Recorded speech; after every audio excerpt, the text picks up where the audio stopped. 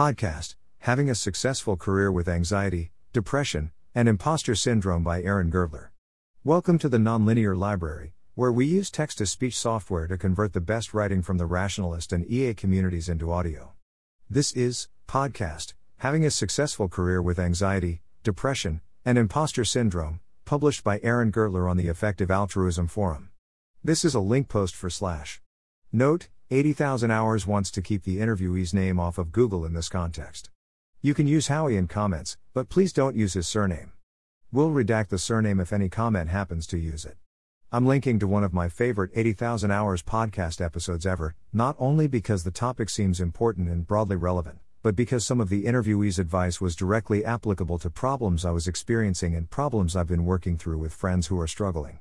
I'd honestly recommend the episode to basically anyone in or out of EA, with a few caveats. As 80,000 Hours notes, the conversation gets pretty intense. See the end of the quote below for advice on working around the most intense bits. The podcast goes on at length about the ways in which the EA community can be deeply supportive of people struggling with mental illness. I can imagine parts of it being a difficult listen for people who either spend a lot of their time in other communities that aren't so supportive, or b, haven't gotten the same kind of support from within the EA community. In either case, I can imagine some of the advice not being very applicable, and this being frustrating. Points that especially resonated for me. Your friends may not be available all the time, but they'll almost always want to help in some way. Consider ways that even a few minutes per day of a friend's time could be good for you. If you're struggling to get something done, and you're about to spend hours worrying about it or frantically churning out a terrible version of it before some arbitrary deadline, well, I'll quote the podcast. Sometimes you can literally just write a one-sentence email that's like, "Hey, I'm not going to get to this for a week.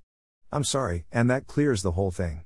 The person writes back, "That's totally fine," and you don't have to feel bad about it at all anymore. And nobody was ever upset. Episode description. Mental illness is one of the things that most often trips up people who could otherwise enjoy flourishing careers and have a large social impact, so we think this could plausibly be one of our more valuable episodes.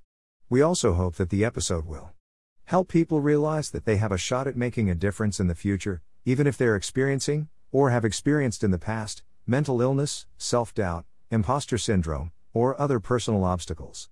Give insight into what it's like in the head of one person with depression, anxiety, and imposter syndrome, including the specific thought patterns they experience on typical days and the more extreme days.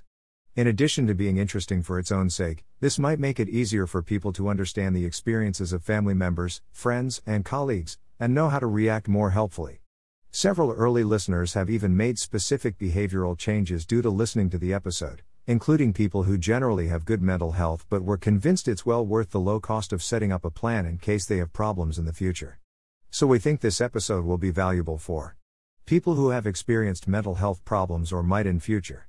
People who have had troubles with stress, anxiety, low mood, low self-esteem, imposter syndrome and similar issues, even if their experience isn't well described as mental illness. People who have never experienced these problems but want to learn about what it's like, so they can better relate to and assist family, friends or colleagues who do.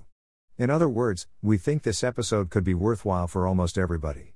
Just a heads up that this conversation gets pretty intense at times, and includes references to self-harm and suicidal thoughts. If you don't want to hear or read the most intense section, you can skip the chapter called Disaster.